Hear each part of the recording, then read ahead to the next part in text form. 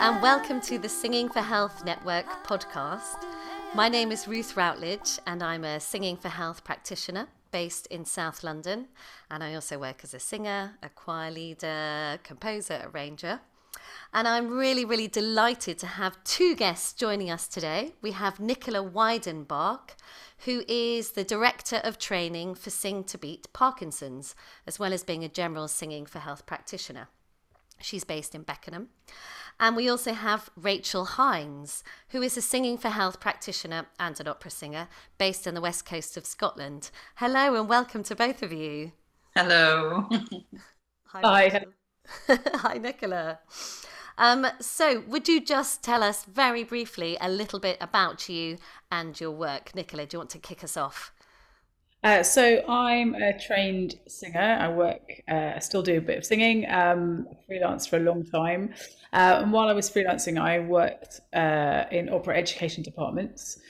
And then I got involved with a company called, a charity called Streetwise Opera, who work with the homeless. And it became quite quickly apparent that being homeless, not having a house, wasn't necessarily the reason people were homeless. So I kind of, by default, started working with people with mental health issues, and I did that for quite a long time. And so my kind of experience of arts and health started, I think, with that work, with that inspirational charity. And then my father-in-law was diagnosed with Lewy body dementia, which is quite a severe form of Parkinson's, kind of almost Parkinson's and dementia at the same time. And I heard him doing speech therapy one day. Sounded very similar to some of the warm-ups and things that I do as a singer. And so I did some research, found out that singing in Parkinson's was a known kind of intervention. I won a scholarship from the Finzi Foundation, and I was really lucky enough to go to America to study a sort of amazing group called the Tremble Clefs, set up by a speech language therapist in America. And they also had a dance company called Tremble Toes, so they're fantastic. And I think when I went, they were about 20 years old, so they must be about 25, if not 27 years old as a company. So that shows you how long that Parkinson's and singing has been kind of involved. And then chance meeting in a pub, because these things are always chance meeting. I met Grenfell Hancock's, who was already working with singing in Parkinson's in Canterbury, and he'd set up a charity called Canterbury Cantata Trust. And then out of that came Sing to Beat Parkinson's, and he asked me to be director of training, because I've always been passionate about not just me doing it, not just a couple of people, getting more and more people involved with it so that more people with Parkinson's can benefit from the work. So yeah, that's how I got involved with it. Fantastic. Wow. And Rachel, tell us about your journey into this work. So my journey into Singing for Health really started from dementia. I was working as an opera singer. I did a lot of my early work at Scottish Opera as a chorister and then a company principal. And as I was coming out of my contract into freelance work, I did some work with Scottish Opera and dementia. I was on the inaugural called the Memory Spinners with Alzheimer's Scotland.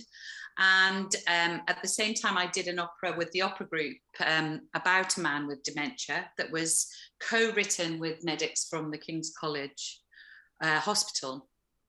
And after working on that project, I wanted to explore singing and dementia. And I did a course with Enterprise Music Scotland about singing and dementia, where I met someone who worked for a mental health charity called Commonweal, which is based at Gartnavel Hospital in the north of Glasgow. And she offered me a job, which was lovely. An hour a week working with a guitarist on an assessment ward in the mental health hub in the assessment dementia ward. And I loved that work, and that's gradually grown into working in 3 different hospital wards and several care homes around Glasgow. But before that, exploring that work with Commonweal, I came to a point in my career where I thought I need to explore more of this Singing for Health work. It really fired something in my belly. And as I started to talk to people about this, I discovered that the British Lung Foundation were running training courses in singing for lung health, which I went on. with Feeney Cave. I did the course in London, swapped back to Glasgow, and they had a group in North Glasgow that they wanted me to run, and that was funded for a while. As that work was growing, I also was asked to run a lung health group down in Ayrshire. I was living in Glasgow at the time, and several groups grew from that. And I saw through social media of Nicola's work with Sing to Beat at Snake Maltons, and I considered doing the course one January, talked myself out of it, and then about a month later was approached to run a Singing for Parkinson's group in Ayrshire, and I thought, I should have done it. So I actually started running my group before I did the training, which was interesting because I had to sort of learn on my feet and do things a bit backwards. But I think it was very interesting comparing running a Parkinson's group to my lung health group, the differences and the similarities. And then when I did the training with Nicola, learning a bit more about the details of how the groups differed. And so you met. How exactly did you meet? Was it on the training? You did Nicola's training? Yeah. Yes, it was. Yeah. I think Nicola gave me a lift from the accommodation one morning. Nicola, you were the trainer. Rachel, you were the trainee. And so, I mean, Nicola, do you still deliver sessions, or do you mainly work on the training? I do still deliver sessions. I think for me to train people, it's still being in the room. For me to give advice to people, I'm constantly learning all the time myself. Yes. And I'm constantly thinking of new things, and just different groups have different dynamics, and being able to explain that to people rather than saying my group does this. I've kind of got 3 groups that I run regularly at the moment. And then I've just helped establish a group at Trinity Larbonne, and 2 students have taken it over, which is fantastic. And I go in about once a month just to kind of, sounds like I check up on them, just to kind of just see how they're doing and do some delivery. Support. Yeah, rather than checking up. But I've got one in Bromley, and I've got one at King's College Hospital, which we've obviously not been allowed to be in the hospital because King's has been a major COVID centre. But so we've been delivering online now for over 2 years, but we are allowed to go back in from September. But we did meet on Tuesday for the first time in a local hall, which was amazing because you've been working with these people for 2 years regularly, and then suddenly they've got legs again. So it was quite yes. And I also do one in Pimlico in London, central London as well. And so how exactly does singing help Parkinson's? Rachel, do you want to leap in there? I think it helps all sorts of things. The breathing, speech. So we can take everything back to singing, everything back to the breath, everything back to the way we enunciate things with singing and take that back into speech. I think it helps singing together as a group. We all know that this is so good for your mental and physical health. For people with Parkinson's, actually being in the same room with other people with Parkinson's, and maybe with their carers or their spouses, we make it a bit of a social activity as well. I found it very useful when moving on to Zoom. We got into the habit of every other week doing a one-to-one because I just found it really difficult online to pinpoint individual issues without bringing attention to it. So trying to do it in a safe space. So every other week I would run 15 to 20 minute one-to-one sessions that people could book in for. And we did a lot of speaking work with that, tongue twisters and things like that. Because I think ultimately, as well as having fun in that session, you want to give people a toolkit that they can take away with them to try and manage their symptoms in everyday life. And people get very nervous about how their speech has maybe got softer. They struggle with pronouncing certain words. So singing is really great for that, connecting to the breath and helping to project in the voice. So the volume of the voice really goes. Do you agree, Nicola? So not everyone who has Parkinson's necessarily has a speech issue. And certain types of speech therapy. There's a gold standard of speech therapy for Parkinson's called Lee Silverman Voice Technique, or LSVT, which is American kind of based program. And some practitioners, SLT, speech language practitioners in this country are trained in that. But it's a very short, intensive kind of intervention, so not more than about 6 weeks. And then even speech language therapy that people are offered, again, is normally over a short amount of time. So the benefits of singing for people with Parkinson's is that they're able to go to something regularly, once a week, in a group, and continue the benefits that they would have got from the speech language therapists, which is why I always say if you find your local speech language therapist who works with people with Parkinson's, they all want to refer into the singing. They see the benefits. You're not taking away from all the benefits that they're doing. You're just continuing that work, because people don't practice on their own. Whereas if you put people in a group, they will practice. And the benefits that we have from singing, or the kind of the things that we do with singing, is to be more artistic with those exercises, to make them more fun. So, for example, as I think Rachel just mentioned, a tongue twister. So when people with Parkinson's, as their condition gets worse, if they are someone who is affected in the voice, obviously the muscles around the larynx and the muscles around the tongue, everything's getting weaker. And it's a case of if you don't use it, you're going to lose it, really. Doesn't mean anything we're going to do is going to stop the progression of the disease, but we can try and hang on to the things that we can hang on to. So, for example, people with Parkinson's will often speak on a monotone. Their range will be quite short, quite small. They'll be quieter. Their articulation won't be so strong. Their breath will be more laboured. And so just through singing, the things that we do to warm up, the things that we do to enunciate, the things that we do to project, all kind of correlate. And actually a lot of the exercises that have been designed for Sing to Beat, and which practitioners are actually using, even if they've not been on the Sing to Beat course, I think people do quite instinctively, help those things maintain. So, for example, we do a lot with octaves and kind of sirening up through octaves, which you would do as a normal singer. But again, for people with Parkinson's, you're just maintaining being bigger than a bigger range. I think on the whole they've done some research and it's about a fifth. So if you get them to do an octave, you're almost doubling that all the time. So that's the thing to do.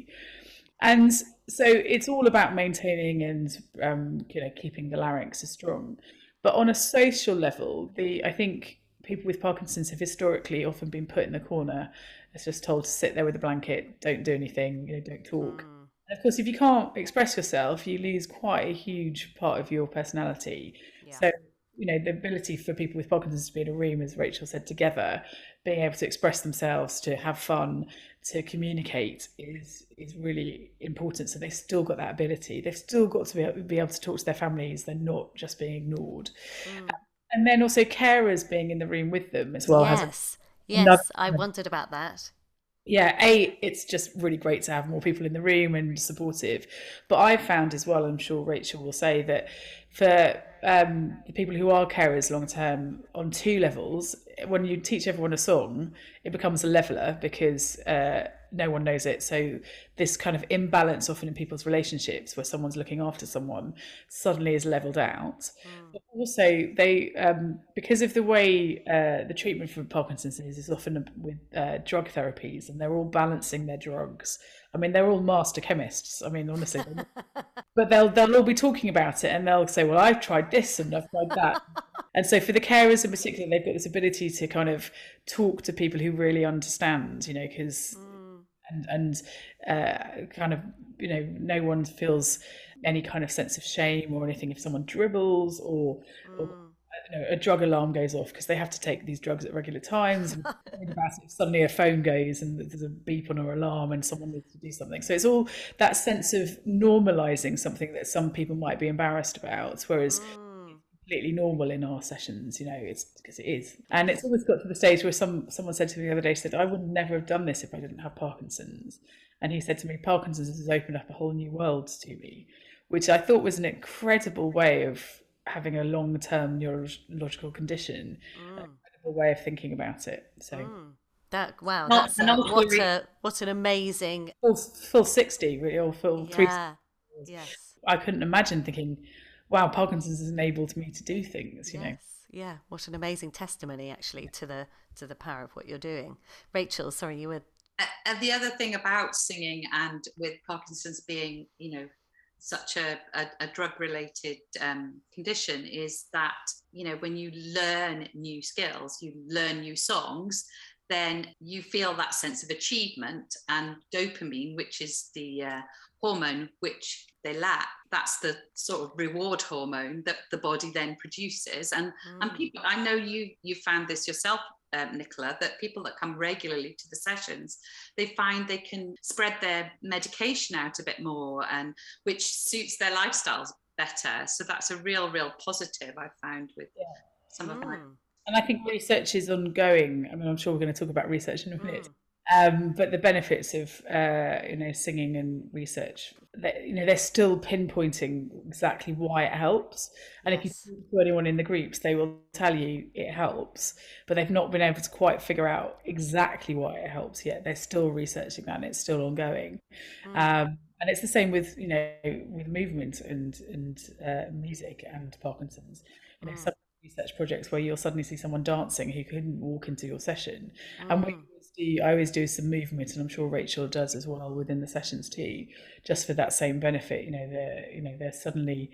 I often do like marching at the end of the session, and people who are on walkers suddenly will be able to march in time, and it's quite extraordinary, that power of the music. And again, they haven't quite. I mean, it's the power of the brain, and they haven't quite pinpointed why exactly it happened. Wow. That sounds absolutely incredible. I think that's the real challenge, I think, with Singing for Health research, because singing is such a kind of multifaceted activity, neurologically, physically, hormonally, socially. For research purposes, you're always trying to isolate different things. And actually, it's really hard to do that with singing. You can't do a blind trial, you really can't, which is quite interesting. I wonder if with research, we're coming at it perhaps not from quite the right angle to actually capture all of these benefits. And what you were just touching on there, the power of the music, I think, is this idea of the music itself somehow having a health benefit to people with really quite serious health conditions. I don't know if you have any thoughts about that. Yeah, I mean, I think there were two things with the research. I think it's very hard to do like a randomized control trial and make people sing who don't want to sing. So I think you've always got a slight bias with all the research we do, that the people who are going to be in the trials normally are there because they want to sing anyway. It's very. I mean, I do have people who come in, but there were some people who I've definitely had people say, my dad's got Parkinson's, he won't go to a singing group, and you can't necessarily make people go. There has to be a reason that they walk through the door. So I think there's always a sense with some of it that it's not a completely robust process with the research, and that's not criticising the research at all. It's always a tricky one to do a really kind of clinical trial on it. And also the nature of the kind of whittling down a research question is you have to focus in on something, and I think that's the other thing, is that there's still things that need to be researched that we haven't got there yet, and you're always building on the research that's been before. And so I think it will take its time to really get to the nitty gritty on it, I think. But I do think it needs to be more scientific than scientific as well now, and we know it's good for us, but why is it good for us? Yeah. I'm quite struck by this fact of people coming in on a walker. They do a singing session and then they can dance. Do you think that perhaps the fact of singing stimulates their brain to the extent whereby they are less disabled by their condition? Is it a neurological impact perhaps? Or I think we're still not quite there absolutely knowing why it is, because I think I definitely I happen to be friends with an ENT surgeon, and one of my clients was also his client. And for example, so he scoped him 6 months before singing intervention, and then 6 months later, and he definitely could see a difference on the vocal folds. So, is that neurological or is that physical? As in. Well, I guess that is physical in the sense of you can observe the vocal folds, but of someone's ability to move or not move as a result of a singing session. And I think the problem is where Parkinson's manifests in the brain is right in the centre, right in the, so for example, with my father-in-law with Lewy body dementia, you can't absolutely diagnose that until they have a post-mortem, because it's right in the centre of the brain. And so you can't prove that it's helping because it's in the bit that they can't get to. Yeah. So again, that's a thing until they invent something that can do that without being invasive, I suppose. And we don't know enough about the brain. I mean, if we've got parts of the brain we don't know. It's like we're all surmising why it works. Theories, I think Grenville Hancock always talks about a guy called Dunbar, who theory that we evolve singing and we die singing. And I think that's true. If you listen with children, they all start singing before they start talking. So there's a part of our brain that is already activated, before. And you often will, which is why Rachel works with dementia. She'll say, why can someone sing when they can't talk at the end of their lives? They'll be able to sing all the words to Somewhere Over the Rainbow, but they can't have a conversation with you. There's something in there, but we again haven't completely pinpointed it yet. Which is where the research needs to be ongoing. Not about why it works, as in we know it works, but yes, the exact mechanisms. Yeah. As my practice evolves, I'm really fascinated now in the connection of breath, body, and voice. So leading on from the singing, connect the breath to the body and to the voice. And I think particularly in Parkinson's, that's really, really important. You learn different traits that your clients have through nervousness, how their condition manifests itself. For example, if someone, is really nervous about their speech and they might start speaking quickly, and you can teach them, well, think about the breath first before you do that. Let's think in a musical way, where we've learned to speak after we've learned to make sounds, as Grenville would say. We're hardwired to sing, but then we forget all of that and we just speak naturally, and I still think that if you take speech back to the way we sing, connecting to the breath, really feeling it in the body. I also think there's something, although we instinctively dance and we instinctively sing, when we have learnt to walk and when we've learnt to talk, that becomes something that we do without thinking. But then as we become adults, if you want to dance, we kind of think about it more, and if we want to sing, we think about it more. So there's something within that process, and this is just a theory of mine. There's no research behind it. I don't yet. But when we sing and when we dance, it's more conscious. But when we talk and we walk, it's so unconscious that when we lose it, we don't know how to get it back. And that's similar, actually, because both Rachel and I are working with long COVID people at the moment who are struggling with their breathing. And it's really hard to teach someone to breathe because you never got taught to breathe. You just did. So trying to get someone to do a healthy breathing pattern is actually a very tricky, it's very hard because consciously it's not part of a process as such. And I think that's very similar in a way when people have a problem with their speech or a problem with their walking, because you don't think, I'm going to put my left foot in front of my right foot. You just do it. You just get up. So I think there's something to do with the conscious and the unconscious. But I think the singing and the dancing being always a more conscious process helps the unconscious. I think that's just a theory of mine. That's very interesting. And then when you practice these things more, because you're practicing the singing, they start to become more routine. That's the way I like to say to people, this, you can take this into everyday life. Before you get up to walk somewhere, have a think about it, take a breath. Through practice, it will become more subconscious, I think. Yeah, that's very interesting. And it's a fun way to do things. I have a wonderful couple in my group that come back and say, oh, we do that exercise in the car, and it can bring couples together again. And so, like Nicola said, when they come into the class, they're on a level playing field. It's not carer and anymore. They're back to being that couple, and it's lovely when they come in and say, oh, we do that exercise in the car. But I also think that's where Rachel and I, our backgrounds of being kind of singers, both working on stage, and basically we played for a living. Really, if you think about it, we dressed on stage, and having that playful side of it makes the session fun, but also you remember fun things. people remember a silly rhyme or a silly song more so than an exercise. So that element of, and I think we forget to play as adults. I think it's important to play, and I don't mean childish in a childish way, but just to have fun. And I think we're giving our groups permission to have fun together. Uh, and I get them to do some really daft things, and they love it. And I don't. The dafter, the better. I think that's really part of it as well. So just moving on to talk about, you mentioned research. Obviously, you've also mentioned speech and language therapists and perhaps other health professionals as well. Do you think there is awareness amongst health professionals of the benefits of singing for Parkinson's? I mean, I'm lucky that one of my groups is based in a hospital. And King's College Hospital is, I think there are two, and I could be wrong, but there are two centres of excellence for Parkinson's in the country, and King's College Hospital is one of them.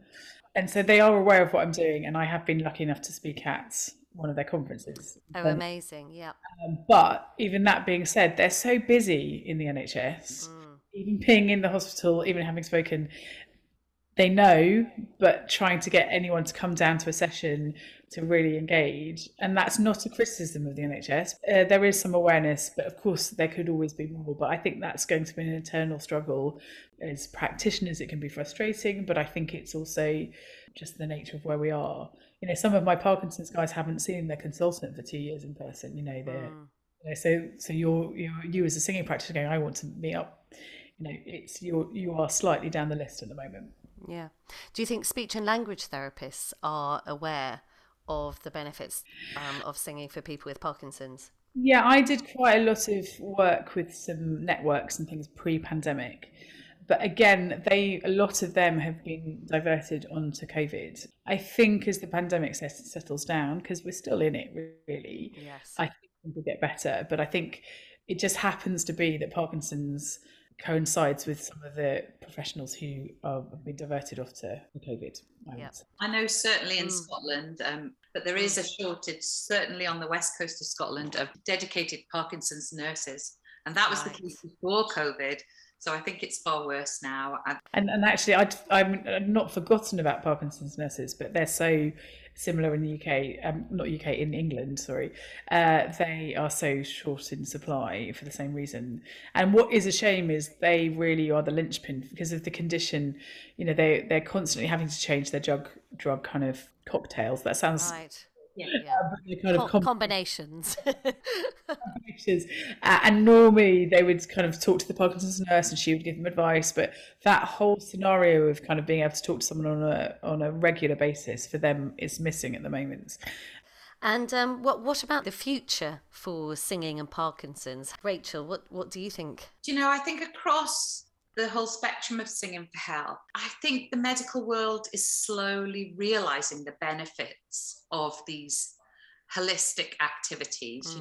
I think now's the time to connect with these people if we can, because they're desperate to find groups to signpost people to help lessen the burden on GPs as well. And Nicola? For me personally, having worked in this community for 8 years now, I think, I've met some extraordinary people, extraordinarily talented people. And so seeing the people beyond their condition and what they can actually do. And I'm a great believer in arts and health, that it's not just about the health benefits, that actually it's about the art. And when we have done the work in that way, in a far more seeing the participants as artists rather than people with health, when we've done feedback, they don't even mention they've had Parkinson's or that they're there because they've got Parkinson's. They just being part of a group, singing, dancing, creating art, and it becomes something else. And so that's something I want to kind of, I'm very passionate within arts and health that we do make sure the art part is really as equal as the health part. And like you were talking about earlier, this idea of everyone being equal, disrupting the hierarchy really of leader and participant, or medic and patient. In fact, everyone in it together. Anyone can get Parkinson's. So yes. some of the people are extraordinary. They've got the most extraordinary histories, extraordinary futures, hopefully as well. But they have a lot to give, and I think making sure you really understand them as an individual is really important. What they can bring. Yeah. And finally, would you please talk me through? Let me be your guinea pig for a practical go-to exercise warm-up that you would do with a Singing for Parkinson's group. So I'm going to do one that I would do if I was in a group for the first time, as if I walked into a room. How do you kind of get people's attention? Because bearing in mind that something we didn't mention about the symptom from people with Parkinson's, their facial muscles aren't working so well, so they can be really grumpy and quite miserable. So usually when you work with a group, you'll get feedback. People will be kind and smile at you, but that doesn't always work. They do smile, but sometimes or with their eyes, not necessarily. Yeah. The first time I did something in about 2014, luckily I got them to write feedback afterwards, and they said, actually, I really like it. But if I hadn't, I'd have never done it again, because I thought they were... So I think that's something you should always say with people with Parkinson's. So I always do this really simple hello song. I might have done a few breathing warm-ups just to kind of, in physical warm-ups, just to get us going. And it literally goes, say hello, hello, say hello, hello, say hello, hello, say hello, hello. And I just get people to sing the hello. And then they normally do it really shyly. So I always say, do it again, and them sing it a bit louder. And then I get them to start actually waving at each other, or doing some kind of, maybe a thumbs up or a howdy or something like that, and getting them to connect, because there are 4 of them. So I say, right, pick 4 people in the room. And again, people with Parkinson's have often got very used to not making eye contact, being more insular. So straight away, what 2 things happen. They are connecting, but also for the minute you start putting that kind of action or enthusiasm, the voice actually activates a lot better. I also, because I'm in London, will then ask them to do it in different languages, because I often have quite a multicultural group.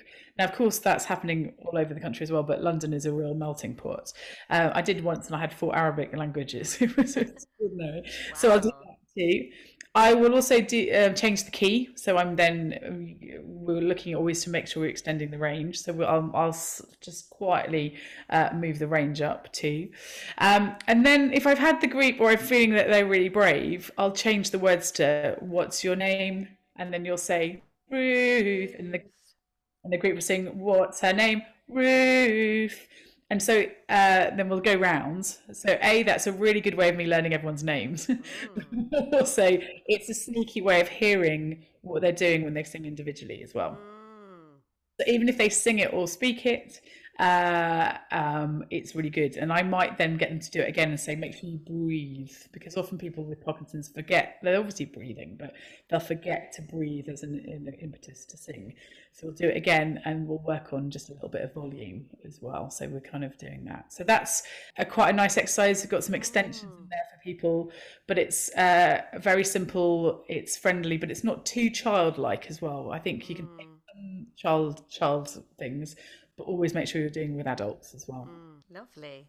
What about you, Rachel? Have you got any lovely leading on from up your colourful sleeves? Leading on from what Nicola said about the facial expressions, I do love to make shapes and animal noises. There's a fabulous photo that was used for our poster where I'm roaring like a lion. I get everybody. Twit-twoo like an owl, and it's not childlike, and we have fun with it, and it has a serious side, because you're getting people to really, really engage those muscles. And then maybe we'll do some tongue exercises and have a bit of a chew, so that you're getting the breathing going, but also getting the muscles of the mouth going. Well, thank you both so much. This has been loads of fun and really, really fascinating. Loads to think about there. Thank you very, very much. Thank you. Thanks for having us, Ruth. Nice to see you, Nicola. Yeah, nice to see you too.